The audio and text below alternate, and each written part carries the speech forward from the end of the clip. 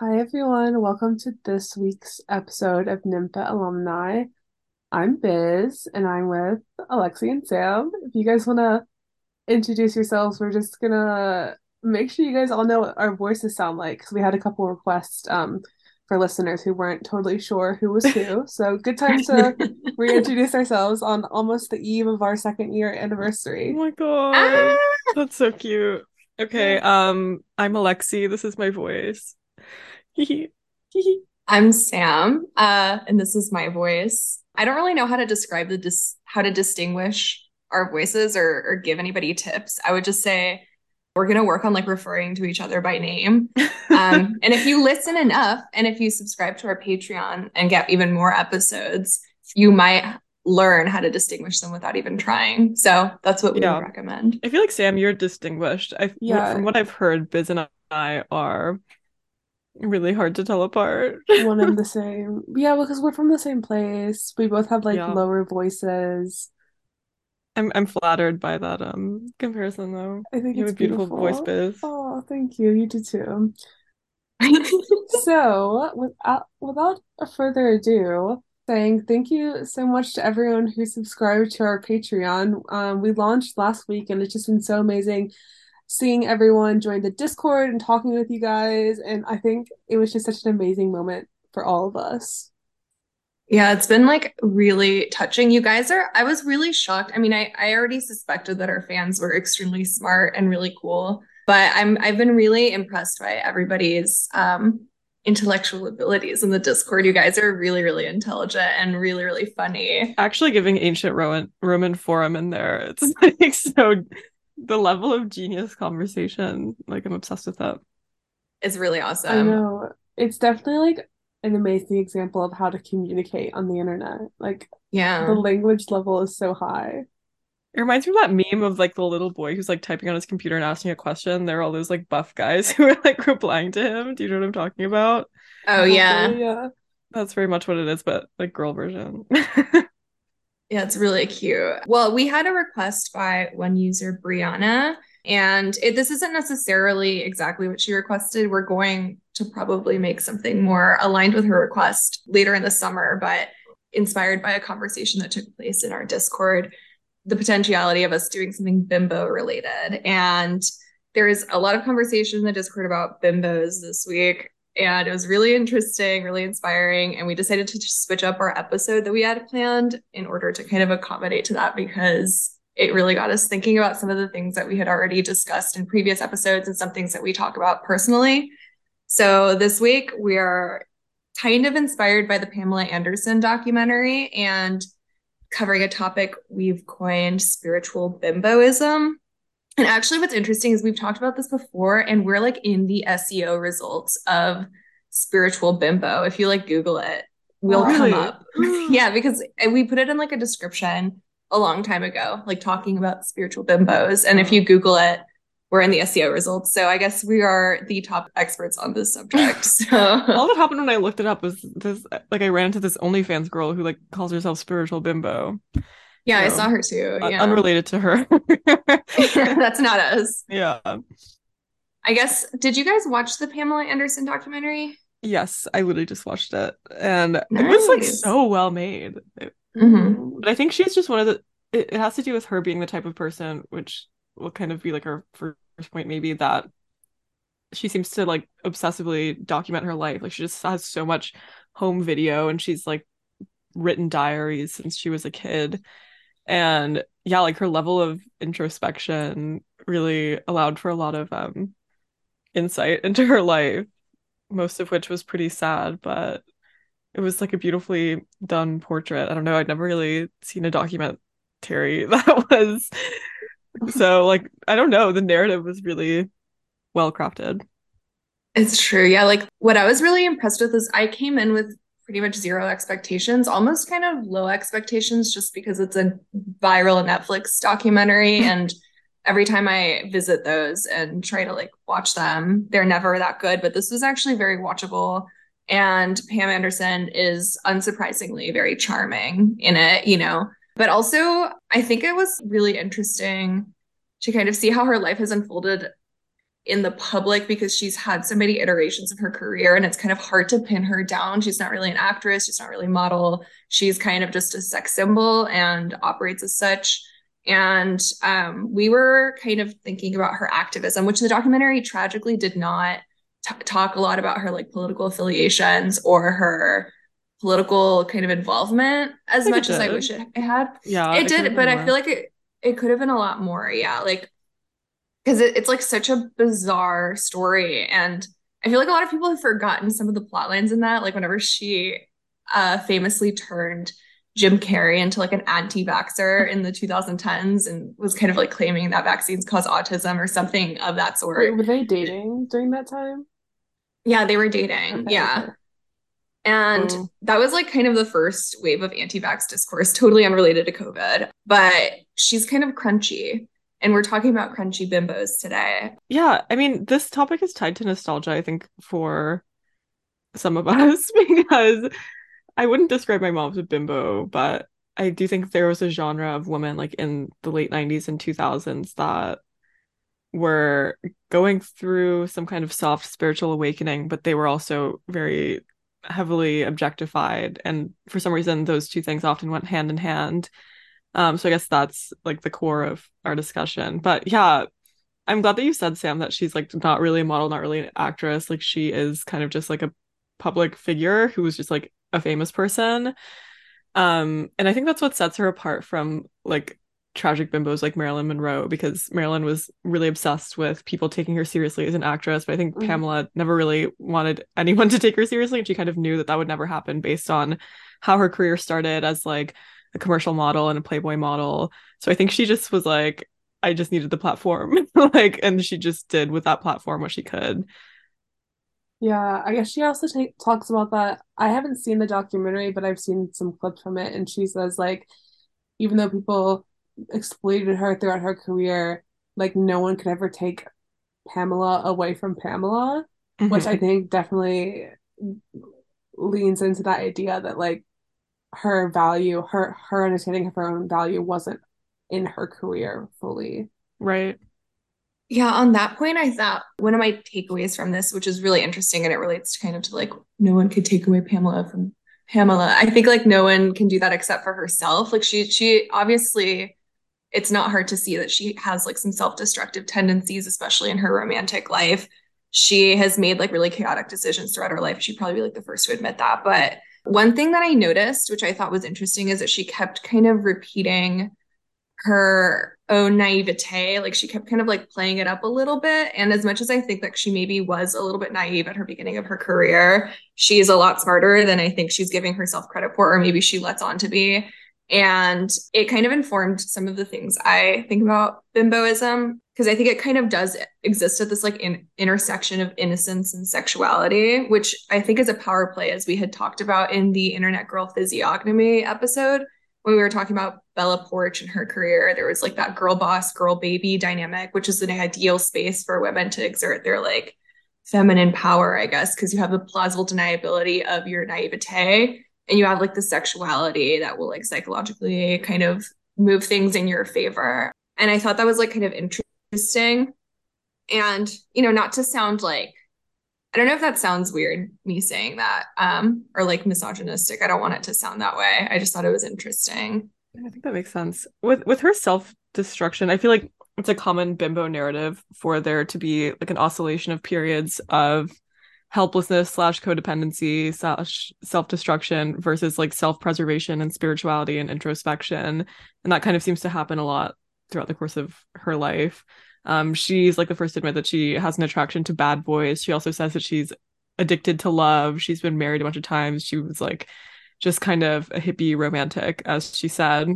And Trisha Paytas is the same way, actually. Like I've read all of Trisha Paytas's books, which like many people don't know that she's a published author of her own autobiographies and her diaries, but the parallels are really striking. So yeah, just like the epic highs and lows of being a bimbo are quite fascinating. I guess being a bimbo, you're in some way already attracted to like physical extremes based off how you choose to model your body and your appearance. So I guess like that is also mirrored in the personal life to a certain extent. So then you have to find like your calm waters with your spiritual relationship with the like utmost high, etc.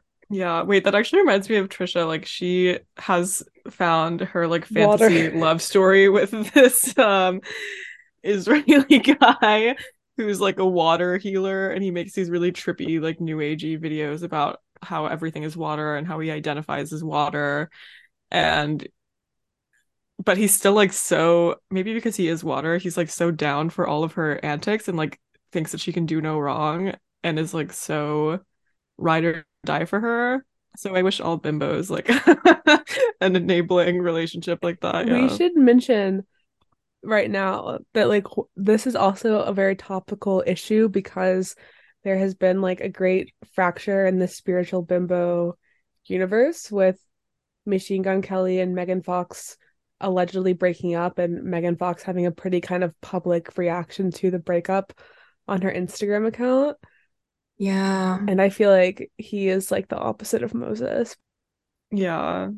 What's interesting about that, and I kind of expected it not to last very long because there's just like an age difference there that didn't make a lot of sense, not just in terms of numerical age, but also seems like different maturity levels because Megan is like a mom and divorced, and Machine Gun Kelly is like a eternal mall teenager, so it just didn't really make a lot of sense to me. But I think what's interesting, I think, for the bimbo that is in love with the bad boy, I think it has a lot to do with the same thing of like relinquishing control of your own destiny over to like the chaotic forces of fate and love.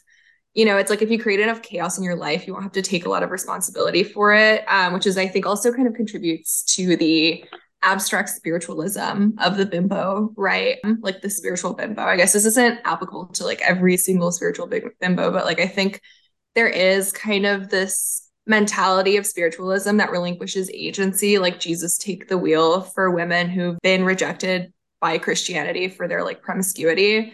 And by adopting kind of like an abstract spirituality, you can rest assured that the universe is working to manifest your desires while not having to be accountable to the rules and regulations of an organized religion. Mm-hmm.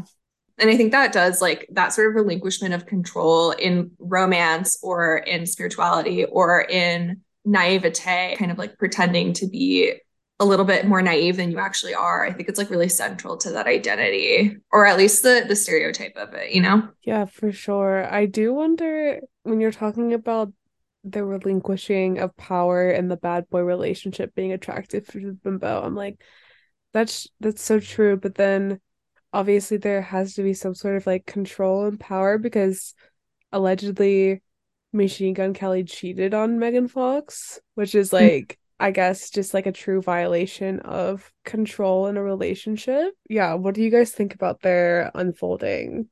I think, I don't know, I'm kind of scared to speak on it because in that picture that she posted with like this dramatic caption from Beyonce's song, she's like standing in front of a domestic violence poster. Oh. And like in all these interviews lately, like she's always having a concussion and stuff. So I feel like she might actually be going through something kind of dark, but also her Oh like my God, Instagram that's follower horrible. thing where she's like only following Harry Styles and Timothy Chalamet and Eminem, who's like allegedly her celebrity crush. That just seems like it adds like such an element of immaturity to it that it's hard to take seriously. But I think that Pamela Anderson in her documentary talks about this relationship with Tommy Lee, and their relationship is so iconic just on like a visual level and like the kind of vibe that they had of just like raw sex appeal and like always being on drugs and just like being so publicly sexual. It also is reminiscent of like Angelina's relationship with Billy Bob. yeah. Billy Bob I was like, Thornton. all these people have like Yeah. double names that are just like fake. Yeah, just like licking each other's faces and all this stuff. But she says that, or Pamela says that, like in her relationship, Tommy Lee was just like super controlling. And I think that this is a conversation that keeps being brought up just like on Twitter, just like in relationship discourse that like, you can't like have a bad bitch and like expect other men to like, I don't know, like being super jealous. Like you have to be prepared to manage that if you're with like a woman who embodies the beauty standard. And I think with social media, that's even more exacerbated.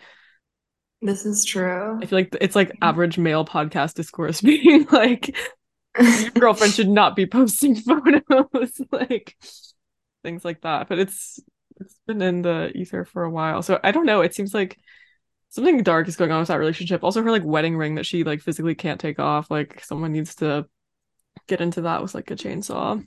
Oh my God. Yeah, no, that's actually really sad to hear that there's potential domestic violence in there. It is, yeah, that makes me more that gives me more trepidation to speak on the actual relationship because I'd like to see how that unfolds. But maybe they're attracted to bad boys because they think that like to be a bad boy, you have the confidence to date somebody that's like a bad bitch, you know? And like I think it really does take a lot of confidence and trust in your own swag and riz Yeah. that like you can like secure your woman and no matter what, like you're always gonna be like the rizziest guy that is available to her, you know? Yeah, exactly. The rizziest man that ever was.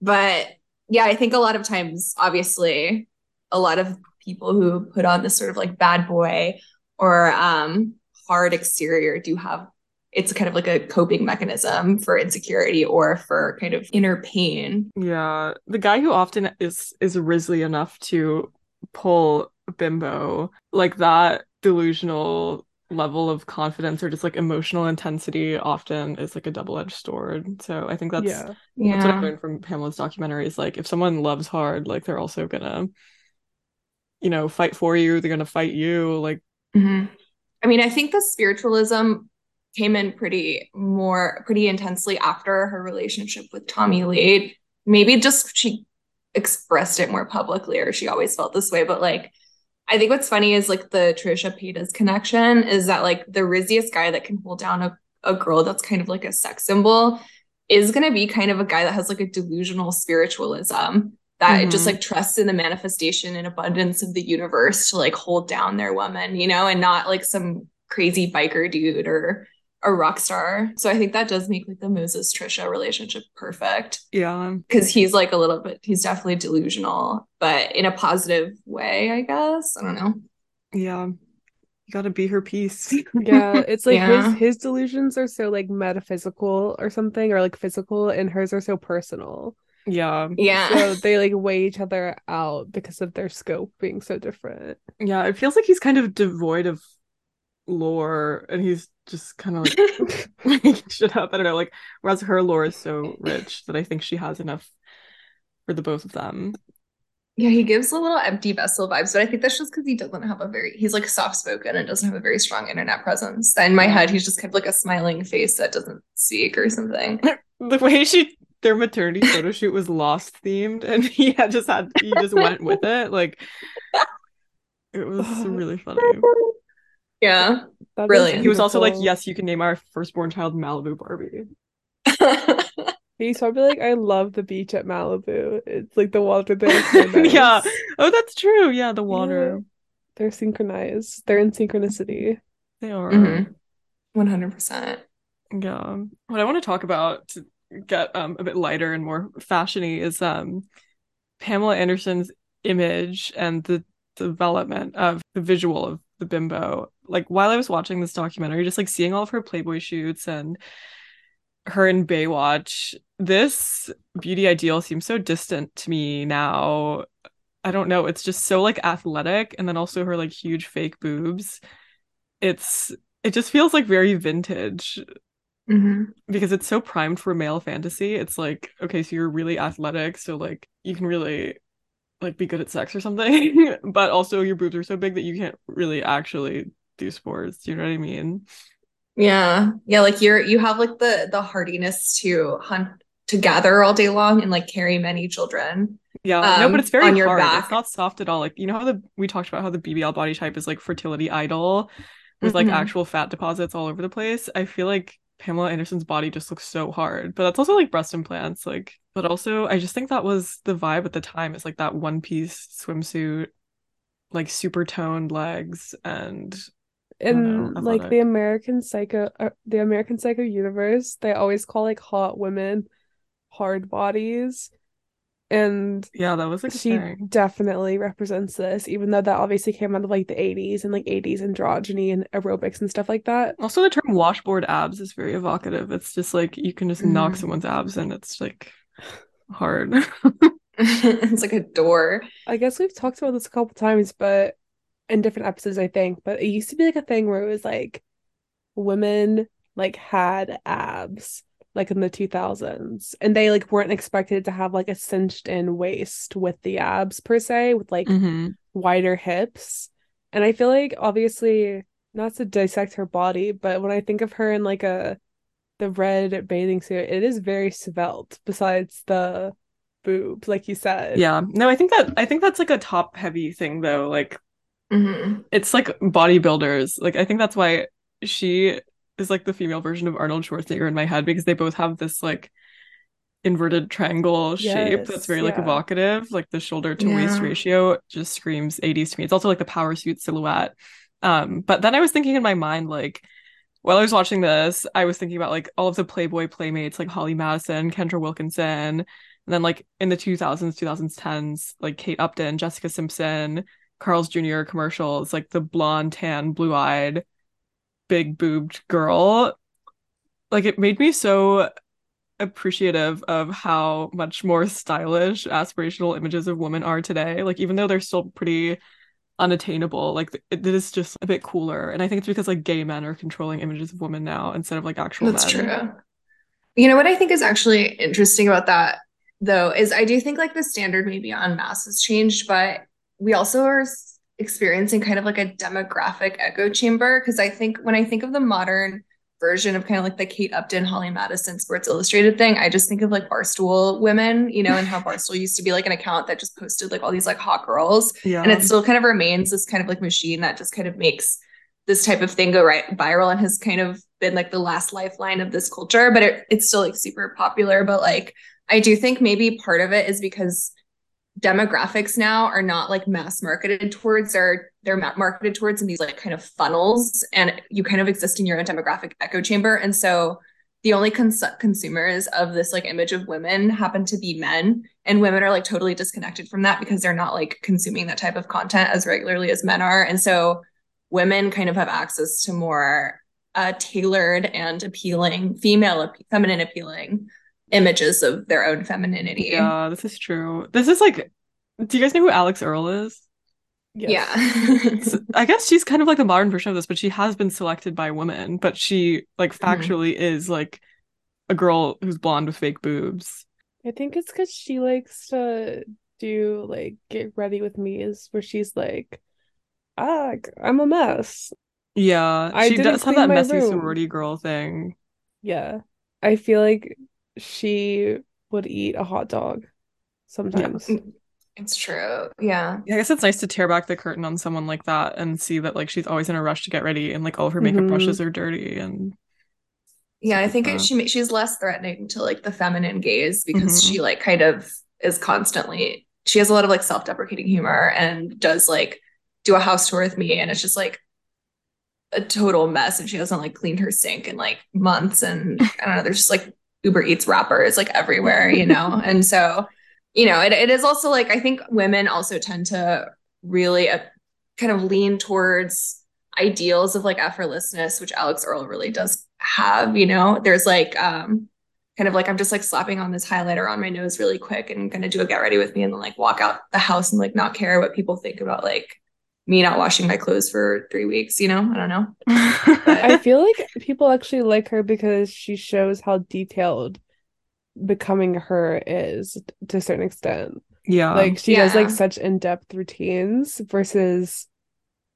like doing a sped up get ready with me or day in the I feel like life. it's the combination of that and her like constant availability and the fact she's like always doing Yes. something. Because I think the content that's like get ready with me that I guess we were having before was either like professional makeup artists doing like really detailed technique, not professionals, but like, actual beauty influencers who like want to be lauded for their technique, versus just like the practicality of like being a girl wearing makeup every day. Or the more like clean girl, like get unready with me, like skincare, self-care type of thing, which Alex Earl does Mm. seem like self-destructive. She's always like get ready with me to get drunk all day and then like go on a boat and then I'm gonna miss my flight and then I'm gonna be stuck in Cancun and then I have to go to my boyfriend's baseball game. Yeah, she's always like, it's 5 a.m. I just got up. I'm going to the club and getting wasted. And it's like, get ready with me. And I'm like, what? Like, yeah, I don't know how she feels good every day. She's got to be on Adderall, I think. Yeah. No, I don't think she feels good every day. I don't think there's a possible way that she does, but when she's hungover, she's just wearing a cute outfit and she like has big sunglasses on. She like, I feel like it's a cultivated image as well, you know, because like, she's making a ton of money from it. So right.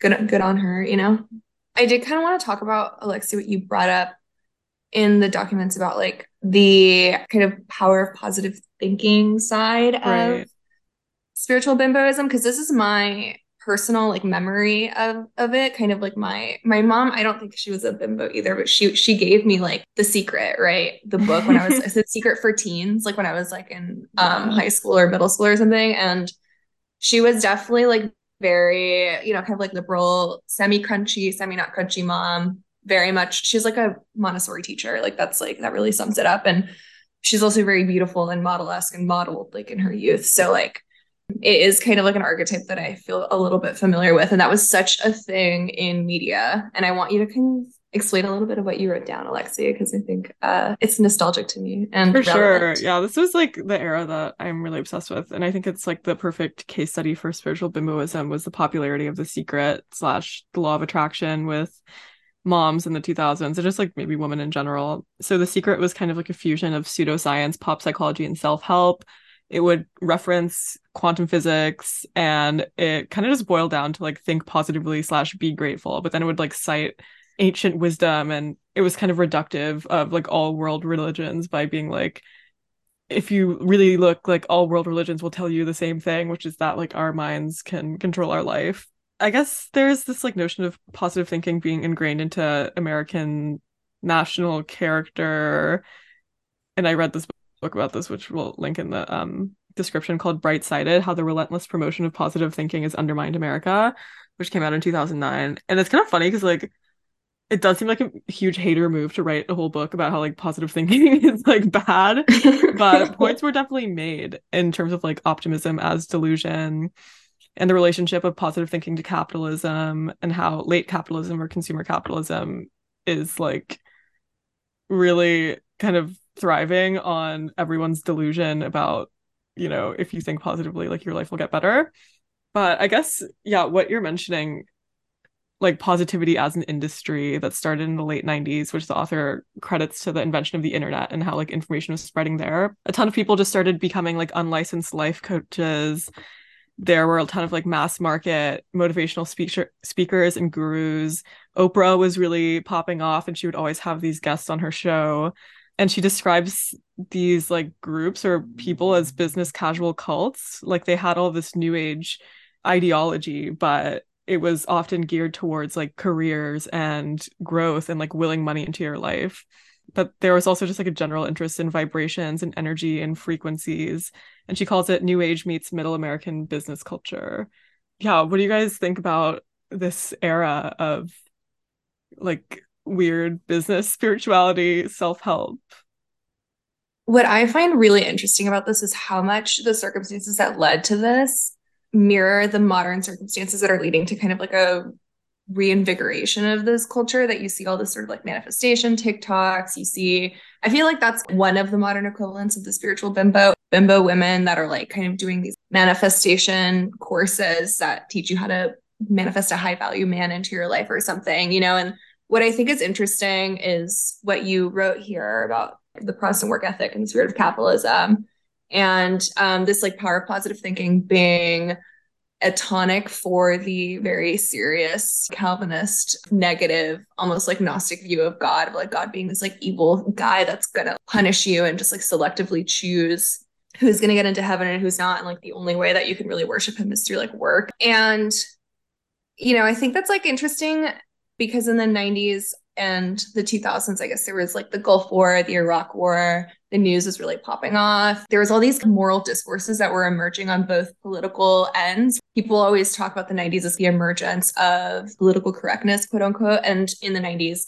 conservative culture was also in this sort of like era of moral panic, like satanic panic.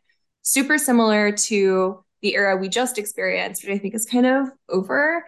There's kind of this like left-leaning, almost Protestant willing of the public to self-reflect and kind of self-examine their own like moral purity, whether or not you're problematic. And then there's also this moral panic on the right, which is like about like wokeness and stuff. And I think this oversimplified, no thoughts had empty type of approach of like, if you just like think positively, cut all of that negativity out and think positively about the world and you'll get everything that you want, is really emergent from like times when there's like a recession or a super collectivist like social justice cycle / moral thing, So I think it's interesting that those circumstances mirror what we're seeing now. Mm-hmm. Especially the recession we're about to go through. Yeah, we're in it. Which We're in makes it. sense. Yeah, it's true. Yeah, I wanted to say also that when you look at like the history of, I guess, the bimbo archetype in Hollywood, it kind of mirrors this a bit because like the bimbo died down a bit in the 80s, partially as a result of like movements in the 60s and 70s towards like feminism and women's rights movements and stuff like that. But then after like some dormancy in the 80s, people were really exhausted of like this feminist guilt mongering and conscious searching. This is from an article I'll link in the show notes. But so then in the 90s, like bimbos began to reappear with a vengeance, being people like Pamela Anderson. Sam, I feel like you were kind of getting to a point about like some sort of exhaustion that people are feeling collectively. And it seems like people were also feeling that a bit in the 90s too. Yeah. And what's funny is that the bimbo is rejected by both sides of like moral panic, liberal, political correct, quote unquote, 90s thinkers kind of criticize the bimbo for being a misogynistic trope. Conservatives, like the quote unquote moral panic of the conservatives, criticize the bimbo for being promiscuous and degenerate, And so she really kind of represented a new type of existence that was oversimplified, not necessarily concerned with issues of collective, like social questions, And I think that's something that we're seeing again now. Yeah. It's also interesting because there's been this huge movement. It started a couple years ago, but to basically make like the bimbo a political vessel, specifically like a leftist political vessel. But I feel like that really didn't get anywhere. And now like this spiritual bimbo archetype is kind of like returning to its roots of the early 2000s versus trying to place like this ideology onto it. Mm-hmm. I think that's really true.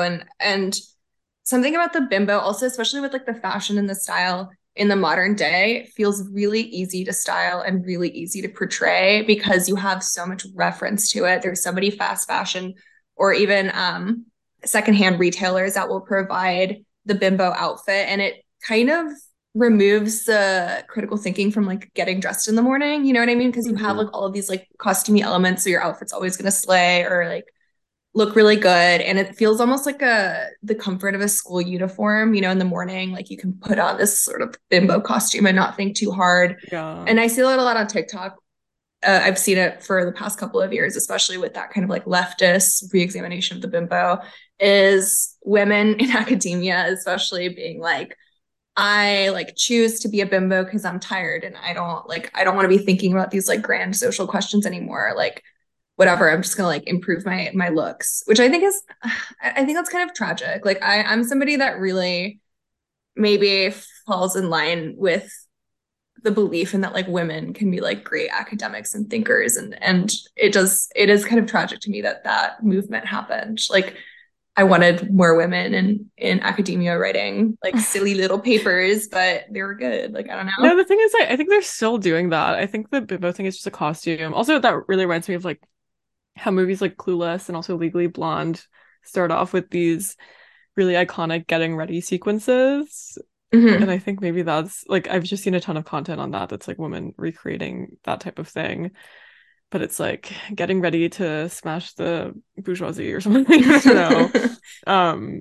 Yeah, that movement really is a huge flop to me because I think people have a hard time articulating like what the end goal is. I think a lot of a lot of it is like the Vindicta type mentality where it's like we need to like take the male gaze and like take the patriarchy and benefit from it in the best ways we can, which like I don't know, I guess if it's like becoming the beauty standard just to like make your quality of life better, that is a vibe. I did do that, but also you can't like try to say that it's like a political reclamation. Like it's not like a political act to wear makeup. I don't think. Yeah, Like it's kind of no. just cope. It's like just say that you like want to be hot because your life will get better, not because it's like a huge fuck you to the It's patriarchy. true. Like And as we talked about in our beauty pseudoscience episode, is like that's a dangerous game that also has consequences that I feel like a lot of people maybe aren't discussing.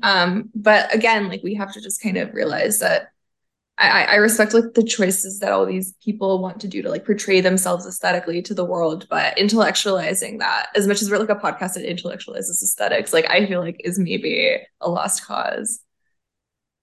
I think also this this movement was way too entrenched with, like you said, the hyperbolic Y2K style, like the mhm. juicy tracksuit, the like lip gloss, the super long blonde hair, belly button piercing, pink short, etc. So I guess as that's kind of circled out of style, out of fashion, it just the two haven't been able to separate from each other. Mhm. It's Yeah, this is true. Because true. now it's like we haven't really seen like the sleazification of the new Bimbo age. sleeves. Bimbo Like sleeves. yeah, I I feel mean like Bimbo sleeves is like Rachel Rabbit White. Yeah. Yeah. Anna Bolena Yeah. style clothing, which I think is actually a bit Yeah, cool. that's I like that a little But I was better. also gonna say, you know the like ancient bimbo meme that's like the girl who is kind of dumpy and then she picks up a book and then she turns into a bimbo like over the course of the drawing. Do you know what I'm Yes. talking about? Yeah. yes. I think that, that was like a vibe shift for sure when that was released, but also it was drawn by like a fetish artist because bimbofication is like a fetish. This is like discourse that I kept seeing on TikTok when girls were lip syncing to that song Bimbo Doll that honestly I find just so vile, just like for personal reasons, like it sounds bad. And the lyrics go something like BIMBO, I just want to be a stupid hoe. Like it's just like so the song is just cringe to me, but I don't know, there was this whole thing where it was like minors like stop making videos to the song, like bimboism is a fetish and like you're just creating fetish content unknowingly, which also I don't think is true. But also I'm like people should be thinking about lip syncing things like that. I don't know. Yeah. No, I mean, I think again, it's like a critical thinking deficit or something. Cause like the moral panic is like it's you should really like steer clear of morally panicking as much as you can because it does kind of like stunt your critical thinking. But it is like I mean, I remember like in like elementary school, middle school and stuff when there was still sort of some elements of Y2K, that sort of like really toxic culture being yeah, I mean, I don't want to call it toxic either because it was just like being like funny and kind of edgy as a teenager, right? But it does have sort of like a detriment to like interpersonal relationships, which you start adopting like a mentality like that. Like you should be really careful about like the things that you consume and how they affect like your personality and behavior. I had to like experience this personally when I started rewatching Drag Race after like years and years and years of not watching it. And I started Stop, I'm acting going through that right I started now. acting like horribly. I was like acting, and I was like, wait, like actually, media does affect my behavior. I should stop watching this show because I'm acting like so dumb right now. And not that like no, like y'all can watch it. It just had a bad effect on me personally. You know, I don't Yeah, know. I can't stop saying child. That's my issue these days. Wait, You guys know That this in is the group true. You chat. have been saying that a you have, lot. and I didn't know that there is a clear source. Yeah, it's unfortunate. one of my like mispronounce because I have a tendency to mispronounce things, and one of my mispronunciation things is like when I read things and don't hear them is like I always thought it was like woo Chile, like and not child because I don't know. Like I No, was like, every oh time I see Chile Chile. on the map, I'm just like, child. Yeah, see. I have the opposite problem. Yeah. Wait, that's funny that you brought up Drag Race because maybe this will resonate with our audience. There are these like twins on Drag Race this season who are like the first TikTok famous drag queens to like go on the show, and they're super Gen Z and their whole sense of style is this like bimbo Y2K, Clueless, Regina George, like all the stuff that little gay boys love from that era, and it's like super Barbie core as well. But they have this like bimbo character that they're always referencing, and they talk in this really annoying voice and like trot everywhere and they're like little heels. If you guys can imagine what that looks like. And I don't know, it's just become very divisive because I think it's causing a rift in the gay community because they literally like learned how to do makeup just to like make TikToks, whereas like all of these older queens are like outperforming in bars and shit. I mean, I feel like it's just like a transition. This has been happening forever. It seems like in drag culture, it's always like the old Yeah. guard is always like in outrage and uproar at like the new guard That's why and Drag stuff. Race is an important cultural document. But yeah, it is just funny to see like a two-dimensional character that like they created for TikTok skits Mhm. becoming part of this show. But also I think they both got eliminated because they're so annoying. Yeah. Are they like a That's Hot vibe? Yes, yeah, exactly Okay. that. I think also I feel like the drag queens that are older lived through the 2000s the first go round Hmm. to a Yeah. certain extent. And so like it doesn't resonate with them in the same way, maybe. Yeah. And the doll thing, I mean like trans girls are always referring to themselves as dolls Mhm. and also maybe gay guys sometimes, but like the whole thing with Sugar and Spice is that they're like, we just wanted to become like the Bratz dolls that we played with when we were little gay boys together. And it's like, okay, this is like a bit strange. Like you are just like It playing always dress up. I comes don't know. back. It always comes back to the fucking Bratz dolls. That's Yeah. also Enough Yeah. already. Chloe Cherry's kind of inspiration for her name Chloe and also her lips was the Bratz doll Child, the Bratz Chloe. dolls are all to blame. Yeah. My They mom are actually all to didn't let me play blame. with them because she thought they were too slutty. And she was right. I mean, Yeah. like, I would literally be dressing like a Y2K bimbo right now if I played with Bratz Yeah. dolls. Yeah. Even when I look at them as an adult, I feel like they're undressing me with their eyes. Yeah, it's true. Yeah. They're very sultry. They're way too sultry for children's toys. But I was watching something. What was I watching? I don't remember what, but it was like it really affected like the Barbie market because it sort of changed entirely like the face of like fashion dolls or whatever because the Barbie was marketed after the Bratz were introduced, the Barbie was marketed as like a children's toy and the Bratz Mm. was marketed as like kind of like an older kids toy, like a preteen toy, because it had like Mhm. more of a maturity, which I think if we ever do like a Barbie Yeah. episode, I feel like it might be interesting to look into the economics of that. But My scene was Barbie's reaction to that because they like wanted to create more urban and like oh youthful. yeah, Like, I don't know, my scene was so weird because it was like almost like an interpretation of Sex and the City style characters and lifestyle, but like via Barbie it was so dolls. shoe diva. That was shoe Like they were diva. always like it was really shoe diva Yeah. and it was also very like martinis and like clubbing. Yeah, But I was obsessed with them personally. me They were like too. actually very chic. They had like the mobile like website and stuff where you could watch like episodes of their life and stuff. Yeah, Mm. That was that was a great vibe. vibe. Yeah, And they wore like big fur coats. It's just like a color palette thing too, maybe because Barbie was always just so bright and like California sunny pink riding horses. I feel like Bratz, they had like their rock angel thing Mhm. and some Russian bimbo core outfits. Yeah, it's Yeah. like frosted purple and Hmm. blue. Barbie movie, are we excited? Will we be Yeah, purchasing tickets? yeah. Will we be attending? I feel like we're like obligated to like professionally to like Yeah. watch that We'll be movie. attending for Hari Nef. I know. Oh, that's right. She's in it. Okay, cool. Yeah. Wait, it is like for context listeners, it is the middle of the night for me, but Alexi, when you said that, I thought you meant like there was a new Barbie animated movie, like Mirabella's Palace or something, Yeah. Oh and my that we were all God. gonna go together. No, Barbie by Greta Gerwig. Yeah. Yeah, I'll mother. definitely go. Yeah, I'm intrigued by it. Well, also I love Margot Robbie. Yeah, I love Margot. We talk about her a lot these We do. days, like Yeah. us three ladies. Interesting character, interesting person with a lot of lore, Yeah. like secret lore. I think if Marilyn Monroe were still alive, she would aspire to that type of thing. Like Margot Robbie is taken really seriously as an actress, but she's also like everyone knows she's hot, but we don't really like we don't even have to talk about it. True, true. I feel like she almost, I mean, what I always thought about her is like she kind of like either luckily or unluckily missed that sort of window of blonde bombshell with blue eyes thing in the early 2000s and just like got skyrocketed immediately into kind of the like Oscar circuit of like Wolf of Wall Street and all that sort of thing. Yeah, her agent is slaying. Yeah. Once Upon a Time in Hollywood.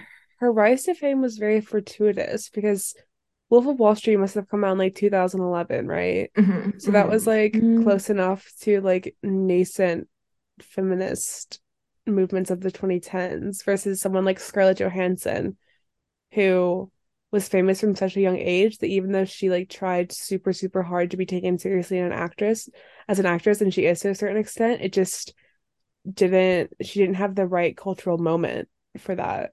True. I mean, I feel like she in her indie darling thing was cute, but she could have Yes. definitely No, I had just saw more. Lost in Translation. Her agent was just booking her anything left and right. Like, why was she in that? But then, well, I guess these were really far apart. Yeah, She's in Marvel now, so sucks for her. But also, Margot Robbie was Harley Quinn. that's right. But I I feel like forgot about that. that's easy for me to remember or to forget for Yeah, some but I reason. guess Mm. like Harley Quinn is like a way more psychological character than Black Widow is, so it makes her Yeah. seem more deep. Yeah. Because it's like, wow, this bitch is crazy. Um, do you guys think Margot is a spiritual bimbo in Mm, Mm, any capacity? Because she's Australian, and Australians tend to be on the spiritual bimbo spectrum. I actually feel like she's kind of like a design coffee table book type person, like low Mm, key. yeah. I think she has like a lot of minimalist stuff. She's more a clean girl, I think a little bit. She's a bit of a clean girl I think type she is clean thing. girl. Yeah. She's addicted to not slaying, as we know her fashion choices. She's so addicted to that. it's like to be seen though, because like everyone knows she's in this massive fashion transition right Oh now. yeah, her Chanel Right. So like contract. Yeah. she might be unlocking her spirituality after her Chanel contract Mhm. She's kind ended. of, I think she'll be like Kate Blanchett, who is just a very well-respected Australian woman actor. I thought Kate Blanchett was British. No, she's Aussie Aussie. She Really? is She's Aussie mother, yeah. Wow. Aussie mother. Oh, one thing I wanted to mention, which is like such a like unrelated to this conversation that we're having, is that like the most epic part of the Pamela Anderson documentary was like her Broadway hag transformation. That was like so epic and really cool. I've been really obsessed with kind of like this. Hag seems like a word that I'm using to kind of criticize or be mean to aging sex pops, but I just want everyone to know that I aspire to be this like so hard. But like I just thought it was really funny when she was like, I didn't know what to do with my life. I didn't know where my career was going. And then suddenly Broadway called and she was just like in Chicago, the musical. And I thought it was very like Mae West, like Marilyn Monroe, old Hollywood of her to just go on Broadway and be a bimbo on stage. I thought that was very classical and historical of her. It felt like ancient. Like she had like ancient ties to Broadway. I feel like she has almost an ancient storyline with her like marriage obsession because Mm-hmm, marriage wasn't really cool in this time. mm-hmm. Like people were just really promiscuous, but she was somehow promiscuous and getting married a ton. Yeah. And like getting married like 2 weeks after meeting someone, and then like it would be a disaster, and everyone would be like, "Oops, girl, just try again," which is very like Elizabeth Taylor. Yeah, she might have been born in the wrong era, Pam Anderson, because like she really was Yeah, kind of that like lost aspect of her career is maybe because like her career should have taken place sometime in like the 50s or 40s, you know? But I don't know that she couldn't have gotten those breast implants if she was born then. So I guess like that wouldn't work, but I think the Broadway stage is a beautiful place to age. Like it really is such a great place for Hollywood actors to age and I yeah. think it's where they can rediscover their love for like acting and performance and get in touch with, apart from the media, like having mhm. that direct interface with an audience and getting like live reaction for your craft. I think it It's must be really probably wonderful. it's probably like healing your inner child because I think Mhm. so many people Oh who are yeah. in Hollywood probably started out acting on like the local stage. So Stop, then you that's get so I cute. know it's really She cute. did say like when she was like describing why she was doing Broadway and she like brought up a picture of her as a child and was like, I'm doing this for her. And like, so it is very healing your inner child. That was exactly what her vibe was. And also I feel like if she had just gotten into stage performance earlier, her life wouldn't be as chaotic because I think she just has like a penchant for like theatricality. And she should have just channeled that into like the most like over the top like musical that she possibly could and she wouldn't have like caused chaos in her personal life as much, you know? Yeah, because her doing Baywatch, like she didn't audition for it. She wasn't like seeking out being an actress. They kind of wrote that role for her, Mhm. allegedly. Yeah. And she says that she was like the character of CJ Walker was Wait, was it CJ Walker? Or Yeah. am I making that up? Or CJ. I just know No, it's CJ. CJ Walker is like a figure in Black History. Black History Madam Month CJ vibes. Walker. The character's name was CJ something. Sorry. Yeah. Um, but she was like, yeah, they wrote her character to just like be kind of like a love struck hippie romantic Mm. that was based off of her like real life persona. And so like CJ was always just like, I think I'm in love, like with some fucking random guy from the beach. So yeah, I don't think that really counted as acting, and I think she Mhm. would agree with that. Yeah. You're right. Yeah, and she was also having like a lot of fun interpreting the character of Roxy. I feel like I'm gonna come out in this episode as like a lover of theater. I don't like modern musicals. Stop. I'm like No, this is in, I Sam. It's in. like I think this is I've had cool. like such a theater phase in my life. Like Bob Fosse, I worship him. I worship all of Bob Fosse's movies, all that jazz. Like this is my shit. Like I love it. I'm tired of It's hiding so classic, it. like top hat and like leotard Yeah. vibes. I do love it. Sam, I Um, genuinely feel like your theater vibes aren't like very there because like you wear jazz shoes That's around every true. day. It's And true. you also opened one episode by doing Oh like God. a That Godfather was so impression. embarrassing. Why did y'all let me do that? But yeah, I was No, it practicing was impressions cool. in my room. Like Yeah. when we started, like what I was I feel like doing. you were like slapping yourself like a method actor or something if you didn't get it guys, right. we should put on a Broadway musical. I can't even. I need to shut my trap before I expose myself. But Sam, I'm right there with Yeah, I you. know. I even I will say that some modern musicals are like they're good. I haven't watched any. Like I feel like I buried this like in like down the hatch, like just like 6 feet Yeah. under. I didn't want anyone to know about this phase of my life, but Well, I loved Glee, and I'm kind of like a gay guy on the I also inside, so loved I happen to Glee. like it. Yeah.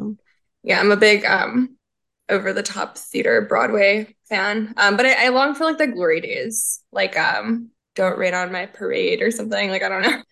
Yeah. Oh yeah, that's also in because of Leah Michelle being on Oh yeah. Funny Girl, which is a Okay. musical about musicals and about Broadway. Some could argue that she is one of the ultimate bimbos of all time because She can't she read. cannot read. Yeah, this is true. Brunette Ambition, her book Brunette famously, ambition. which she did not write.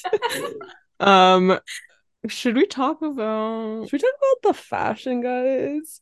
Oh yeah, yeah, Okay, I'm just gonna go through this outfit I put together loosely, and you guys can chip in on like what you think the spiritual bimbo of the 2000s was wearing. Okay. Okay.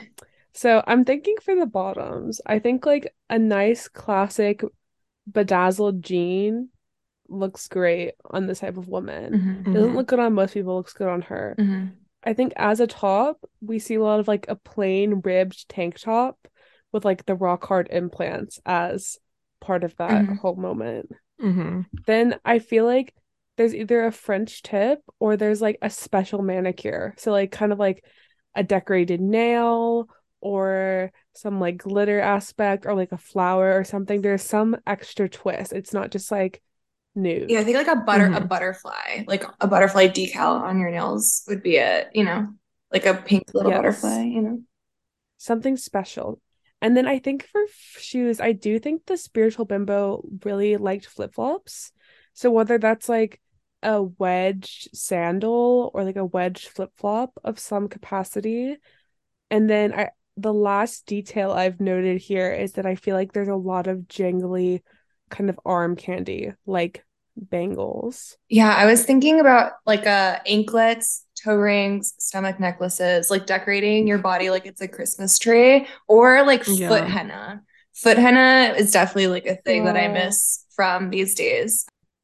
A statement necklace that's right in the middle of the implants is definitely necessary. Yeah, yeah. yes. Yes. And having like a very kind of like leathery chest. Yeah, leathery Yeah, no, chest. not a drop of SPF in sight. No, no, no. Pam had Yeah. beautiful freckles, but I think she also had sun damage. Yeah, she did. She spent so much time on the beach. She's so pale now. Hmm.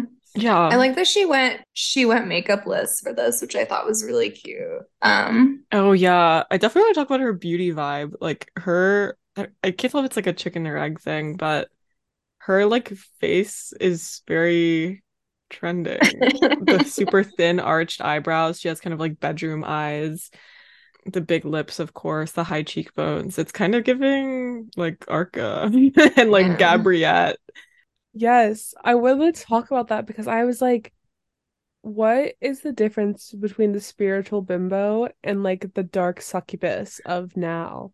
Because I feel like they're opposites in a way, but they have some core features in common, like you said, like the super plucked eyebrows and the overall sculpted face. But they just feel different to me. Like You, they're enemies. you know what I think it is? Because you brought up in your notes, you brought up Angelina Jolie as kind of like this like dark succubus vibe, this dark vamp, I guess. And I think it depends on like what type of like Eastern spirituality they appropriate. Because I feel like the spiritual bimbo a la Pam appropriates like very like Southeast Asian spirituality, like yoga and like Hinduism, and then Angelina Jolie types appropriate Eastern spirituality like Buddhism, and they have like dragon tattoos and I don't know, like incense in different ways. You know what I Mm. mean? I don't know if that's like problematic to say, but that's where I think like the difference lies. Yeah. I don't know. I think the dark succubus, I think they're looking to get into more deranged shit. They want to go to the rave, they want to go to the bloodletting ritual, they want to go to the Berlin sex party. But the spiritual bimbo is trying to get away from that stuff. I mean, she's like a refugee of debauchery and the dark things that the world wants to do to her. Yeah, yeah, So I That think is that's what's happening. such a good so point true. because if we look at the two faces of the dark succubus, we have Gabriette, who's often called like the OG, but she, as some are learning, used to kind of have more of like a slight Tinder queer vibe. She also used to look like Kaya Gerber. Yeah, with like heavy eyebrows. I don't know, Tinder queer is not the right vibe. Just something a bit more like mushroomy Hmm. and yeah, a bit more colorful and yeah, Hmm. have thick eyebrows and a much fuller face. Hmm. Same thing with the other competitor in this league who is Amelia Gray, who is Lisa Rinna's daughter. So obviously she is not really she's going towards the debauchery rather than hightailing it out of there. Oh, Amelia Gray is the one that used to look like Kaya Gerber. Sorry, I got them mixed up It's because it easy. was To be It's honest really easy to though, do that. like they both used to have really thick full eyebrows. So Wait, Gabriette used to be so whack. What? okay, whack is a strong word. I can't find Um, Sorry, any like before pictures. but she was giving like Depop Monster. Like, yeah, that's why I was trying to say like Tinder queer. Like I didn't know how to yeah, no, describe I think it you're kind of right. because she also was like in a band as well, which I think was a bit more feministy or something. She was Um, definitely more punk. She had kind of, I don't know. She went from like normal punk to like hot She gave kind of punk. like Damn, her Kelly, face really switched up. she gave kind of like Kelly Osbourne a little bit, like Oh my before. God. I'm sorry. I think that's the haircut. Yeah, it's the Yeah, haircut. I also think the she didn't have styling. the buckle fat removed yet or Hmm. something. It was giving a little Kelly Osbourne, but okay, so that's like actually interesting because it is like I think differences in background or something. Like is in terms of like the Angelina Pamela duo, I think Pamela comes from like a really rough kind of background of poverty and domestic violence, small town, kind of living in what she described as shack. Her mom was like a waitress. Her dad was like a scammer. I don't remember. He was had like a top hat and that like made him a scammer is how she described it. But and then Angelina Jolie obviously comes from like John Voight, like that like celebrity background type thing.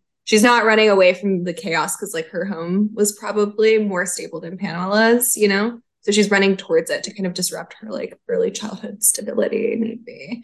But I'm not going to speak on her childhood because I actually don't know that much about it. But I think she had a somewhat troubled childhood, but in a different way than having like a scammer dad. yeah, But And I think and she was also very sheltered and very like isolated. Like she lived on Vancouver Island and her mom was always like, don't go to the mainland, you're gonna get shot. yeah, So yeah, it was very much like on the fringes of things. She is kind of a folk hero of sorts, I yeah, think. yeah.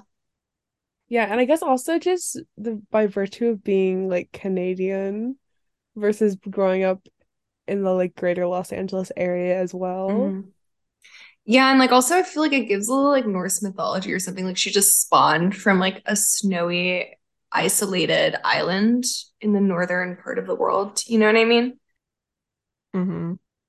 How Love old her was she face when though. she got spotted at the She game? must have been 18. I don't remember what she was young though. She was She had graduated high school. I legal. think she was legal, yeah. Because Okay, okay. she what happened, the story went that she would go, yeah, she went to that game. Yeah. You got that right. She went to like a hockey game and she became like Miss whatever It was a football hockey. game, a Canadian football game. No, it was hockey, I'm pretty That's sure. cool. No, it wasn't. It was BC Lions. Oh, Really? wow. Mm-hmm. Well, I just know that it's a Canadian beard that I've never had because I feel like it's quite Canadian that spotted her wearing their Hmm. shirt. We should have it at the next One kickback. thing I wanted to mention, and this is kind of unrelated to the bimboism, but it's more related to the spiritualism thing. And it's more just like a thought that kind of intrusively occurred to me in the process of creating these notes. But like with the like abundance gospel type, like spiritualism kind of manifestation shit, it does feel like somewhat, and call me crazy or tell me if I'm wrong, but it feels like somewhat related to like the economic circumstances of the modern day. Because like this like cyclical recession stuff, the government just like continuing to print money and defying economic logic, and the deficit continuing to rise.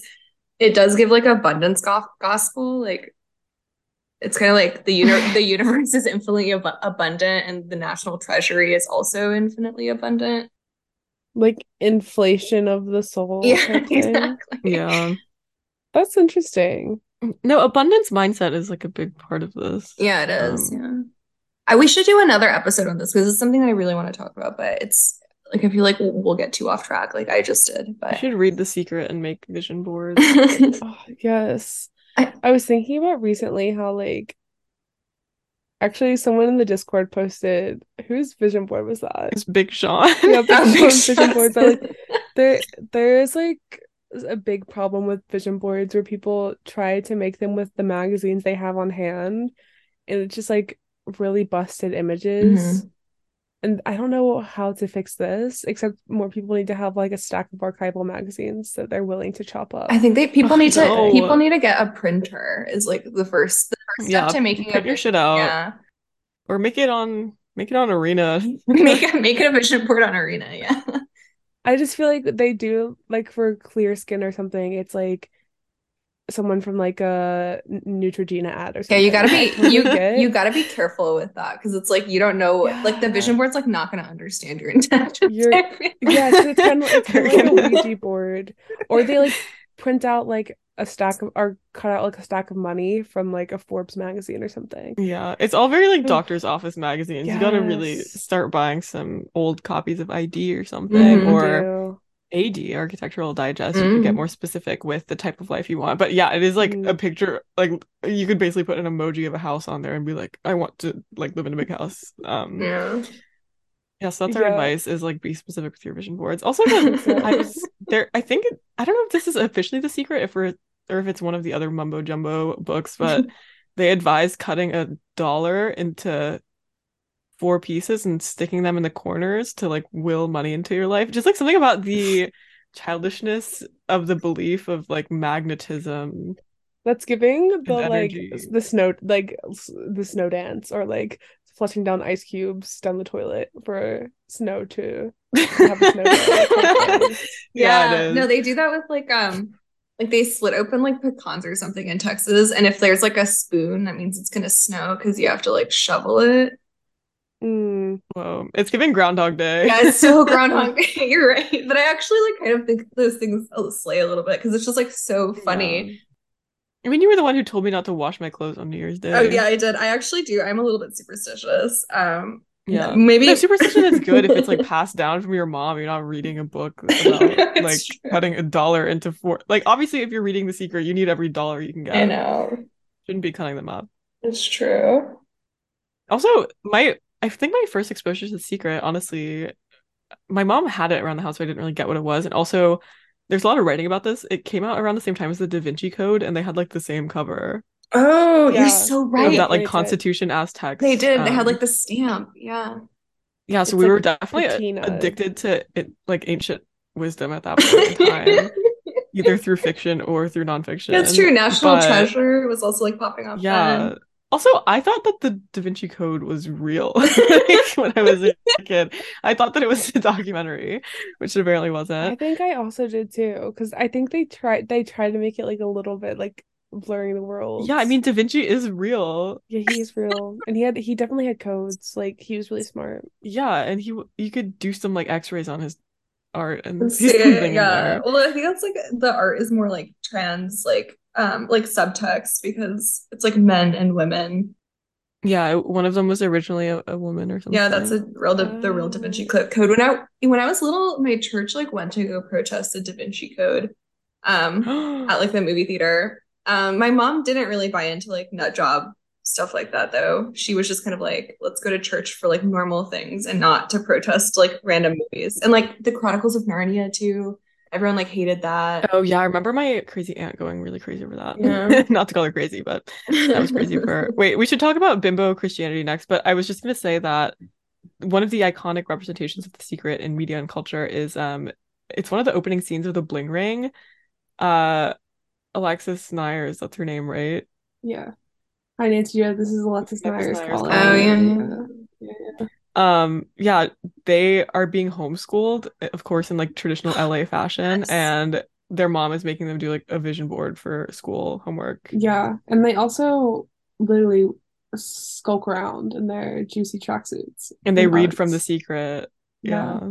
Yeah, it's all very much like an LA archetype. Like I feel like people are always making fun of people from LA for being like really vapid and like bimbo-ish and also at the same time like having the hypocrisy of like being really obsessed with the metaphysical realm and like spirituality. So everyone from LA must identify with the spiritual bimbo cause, or at least like people who are like that. I don't But it know. is such like a bimbo-esque like thing to do, you know, it's just like not even because that's what I was thinking too with the non-denominational Christianity bimboism and then also like the abstract spiritualism is that like it's like a type of spirituality that requires like absolutely no rigorous study. Like all you do is just kind of like repeat quippy mantras and aphorisms and stuff without understanding like any of like the cultural or like historical or philosophical implications behind anything that you're saying.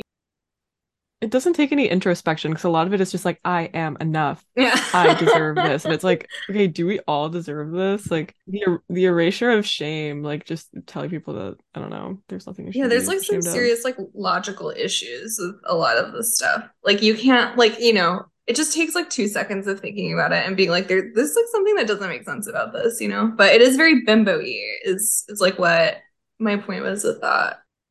I mean, The Secret basically claims to be spark notes of every world religion from the beginning of time to now and summarizing it in like think Kind of good cool. thoughts. Yeah, I Yeah. remember reading like I don't know, I think my mom gave it to me because I think I was like a grumpy preteen that was like on Tumblr and looking at like you know that like on Tumblr it was like really popular to be just like the bitchiest teenager possible and I think Oh, bitch Yeah. face. my mom was like just think positively it just like gave me the book without she didn't read it but she just thought it would like make me better but She Yeah. cared. I will have to say that they were really into gratitude, which I think is Yes. always this I good. believe in yeah I think why are you gonna like receive anything new if like you're not grateful for what you already have you know. Exactly. That's Yeah, beautiful. like I really do believe that. Like you should be grateful for the people around you in your life. 'Cause- and not even on some Hmm. manifestation shit. Like it just is like good for your mood and like general life. And if you're in a good mood, you will actually be more productive. So there is something to the positivity thing, but Yeah, but it doesn't have anything to do with like quantum physics and like opening up a no, it portal. doesn't. It's just about like mental Wait, health. Like for for the sake of Sleepy Biz, we should wrap up soon, probably. And I was gonna say that we need to talk about Pamela Anderson and her obsession with PETA, oh fuck yeah, we should. which we haven't gotten to yet. So I'm like, okay, bimbos and himbos love animals so much. Arnold Schwarzenegger, who is arguably the male equivalent of Pamela, is also a champion of veganism these days. And you would think that like the PETA campaigns with Pamela Anderson, they were really iconic. The one of her in Times Square where she's like covering her boobs and vagina with like lettuce leaves, and then it says like turn over a new leaf and become vegan. Like And that is cool because I vegetarian. think, yeah, vegetarian because PETA I think had a very like unsexy reputation, and people probably thought that like vegans were crazy. And I mean, PETA is still like full of insane people, like militant freaks. But no, we love veganism, but like they as an organization were just kind of weird. But I think they like wanted to make veganism and their cause sexier, but I think it further ostracized Pamela Anderson because it made people think that she was just kind of like a nut job who like was almost the victim of this agenda and then like wanted to spread it herself. But she also has a ton of other causes, so I don't want to reduce her down to that, but that is like a big thing that she's famous Yeah. for. I think animal rights is almost like the easiest kind of social cause to get behind too, you know? Like I think it's just like kind of obvious that we're just the abuse of animals is so like rampant and like obscene in our culture that it's pretty easy to kind of convince people to be like, maybe we shouldn't like be putting like cows in slaughterhouses and like, I don't know, like That, but it's testing. also a bit naive. Like I feel like it doesn't have the geopolitical reach. It's a bit naive, but and it's also really easy to impress upon people, and I don't want to say like inconvenience people. It requires a big lifestyle change that you have to constantly remind others of. So I That's think so true. maybe that's why people get into it. They're like, I want to show that well, no, it's like other reasons, but I remember as a kid being obsessed with animal rights because I was just like, maybe that was just the era, but I was really concerned about animal abuse, but I kind of grew out of it because I was like, okay, like I'm Hungries. Do you know what I mean? So maybe I'm the naive one. Who knows? Well, I feel like also with Pamela because her proclaiming anything to do with like what she eats is gonna have like a different meaning because she's so well known for her like very sculpted and trim body. So I Right. feel like that also made it something people could kind of make fun of from a different angle or like view negatively. Because it's almost like if like Bella Hadid did the same campaign today, people would be like, "This is bad for society," because she's like posing with lettuce Oh, that's leaves. true. Yeah. Also, like, I think Yeah. that you're right about that. And also, I think like the time and place that like I'm like Pamela started, I guess performing activism and stuff. It was just a time where like celebrities were maybe not as like politically active as they are today. Now it feels like every single celebrity it's part of their like marketing to take like a political stance and like choose a cause, you know, but back then it wasn't as common. And so she could actually Yeah. affect real change. Like whenever she like randomly wrote Vladimir Putin to like stop the export of seals and she like single-handedly like brought down like the seal market in Canada or something like that. Yeah, it's pretty major. Yeah, that was like cool because that was also the time where we had like real stars and like Vladimir Putin knew who Pamela Anderson was and was like big-breasted American woman. Like, yes, yes, stop the seal. Like, I don't know, like, but Yeah, that is you true. know, Yeah, but it was also the time when people were like really critical of liberal Hollywood and their like mm, tofu eating ways. it's true. So It's true. She was the perfect like I hate to frame it this way, but she does feel a little bit like a tofu bimbo. yeah, tofu bimbo. Oh, love that. Whoa. But she wasn't, Wow. I don't think she was like an almond mom. Like I don't think she was restrictive. And she never there was nothing about her like working out. I think she kind of was just blessed and it like is a part of her folk hero Hmm. tale. Like it kind of seemed like she treated her body like trash. Yeah. But that's not something that celebrities would ever admit to today just because of the culture that we live in that's so like self-care obsessed. And I think we would be annoyed if someone who had money wasn't healthy inside and out. I don't know. But also she was famously bad with money, which I think is very cool. She was like, I just kept hoping my credit card was working. That was really epic.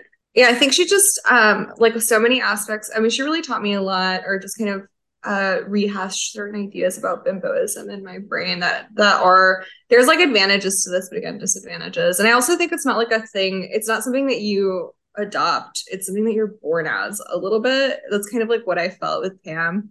It's like all these people in the modern day are trying to become bimbofy themselves, and like there is no such thing as bimbofication. It's either like born a bimbo or like I don't know. No, I kind of think that makes sense. It like I do see a lot of people on TikTok like trying to do the bimbofication thing and it's really not working for them. But I would say, yeah, I mean like the thing that I was surprised about with Pamela Anderson, she was such like a caricature in culture, like a caricature of herself. But even back in the day, like all of her interviews were so witty and she never seemed stupid. Yeah, and she's really smart. Really, yeah, it is just like the visual. Like she was always very like lucid. But maybe I Mm-hmm. was just getting her mixed up with like Anna Nicole Smith because they were both kind of around. He was like actually taken advantage of. There's a great quote from this article called The Anatomy of a Bimbo, which I'll link, but it says, being a bimbo today requires some fancy psychological sleight of hand for any woman vaguely aware of the hard-won progress of her gender, but the rewards are tangible and plentiful. Little sleight of hand for This is kind sure. of what I really wanted to emphasize. I hope that that doesn't sound misogynistic, what I said at the beginning, which it is like I think that like naivete, like bimbofied, weaponized incompetence of the bimbo thing is like a psychological sleight of hand and also like the sexuality, you know, and I don't think I say that like totally neutrally. I also think there's like various factors to it. It's probably just kind of like a result of like a really traumatic like life experience or just like various difficulties in trying to survive, which like do what you can to survive. But I also think like sometimes it's it's pretty advantageous to kind of use those powers upon the world. The politics of itself are complicated with it. Well, is there anything else you guys wanted to wrap up? I think I'm done. Except I wanted to say that I Yeah. think Addison Rae and her boyfriend, I think they're trying to be like Pam and Tommy. Yeah, there's a lot of girls like this, but Addison is too good girl. But Yeah, it's a whole rock star's girlfriend thing, but yeah, I will not speak on it. let's should we skip would you rather's for the sake of Biz's sleep schedule? Or do y'all Would want you rather record for longer or let Biz sleep? That's the would you Oh rather for my today. God. We're gonna leave it up to the audience. It's a choose your own Yeah, adventure. we'll have to stay on the line until we upload this recording. Yeah, it becomes a live stream. I guess on that note, I will get my beauty rest, which is what Pamela would want me to do. Subscribe to our Patreon, guys. This is a new phase in the NymphEd alumni collective project, Institute of Fashion, Culture, and And developing thought. Developing Thought. That's what it Yeah. is. Yeah. Go ahead and subscribe if you would Mash like. that big red Patreon button. And thank you so very much to anyone who has patronized us so Seriously. far. Like, it really was such an epic launch. Like, this is like our secret time where I'm like, I'm grateful for all the subscribers that we have, but I'm willing more into the world as my manifestation and positive thinking. But yeah, we're very happy and we have so much to share and more episode ideas because we're so inspired by our beautiful Discord community of enlightened thinkers for Truly sure. enlightened. Bravo, you guys. You guys are so smart and really, really sweet. Like I just love the positive vibes in there. Yeah. The positive vibe, the vibrations and energy and Exactly. frequencies that are associated with our Discord. It's a high vibrational Discord, yeah. Yeah, I agree. And thanks again to Brianna or Brianna, I'm not sure which way you pronounce it, for suggesting we tackle the bimbo in some which way. This is a really fun episode. It was, yeah. Yeah, that's fun.